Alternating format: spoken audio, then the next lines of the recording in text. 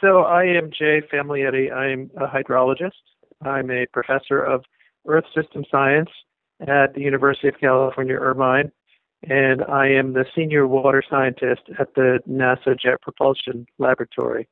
For many, many years, my group has been using satellites and developing computer models to track how freshwater availability is changing all over the world.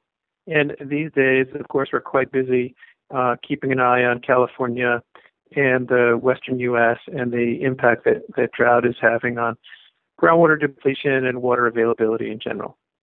We began studying groundwater depletion actually before the satellite that we use, which is called GRACE, the NASA GRACE mission, or Gravity Recovery and Climate Experiment. We started way before the launch. We started in about 1995, and the satellite launched in 2002. And we've been hard at it for a couple of decades now. But I think the real, the work that's gotten the most attention started in about 2009, when we were really able to begin tracking groundwater depletion in places like India, California, the Middle East, and the Colorado River Basin.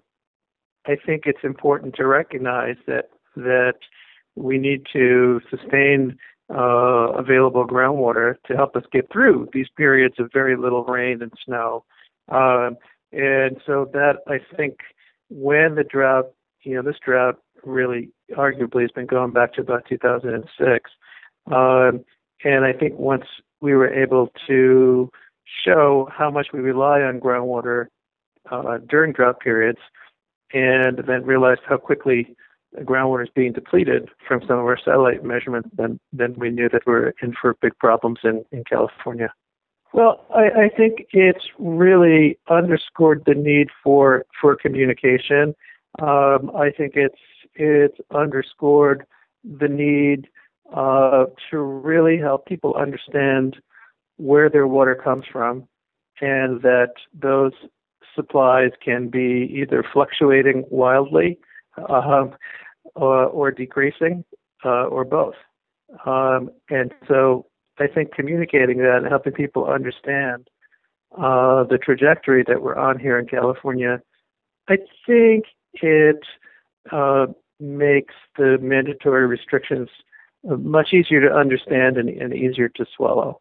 I think that with our architecture around the world, certainly in the United States, we've really gotten away from energy efficiency, water use efficiency, because we've been able to.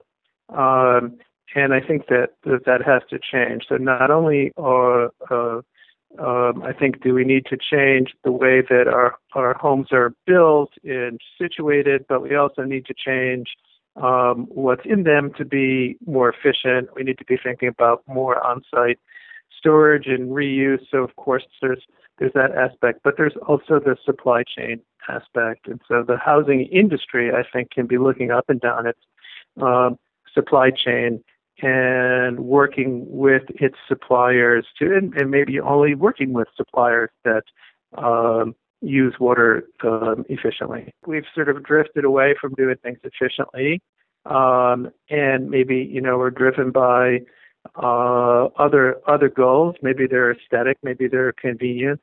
And you're right, we can do a lot more with a lot less. And even regardless of the drought, we could be doing much better.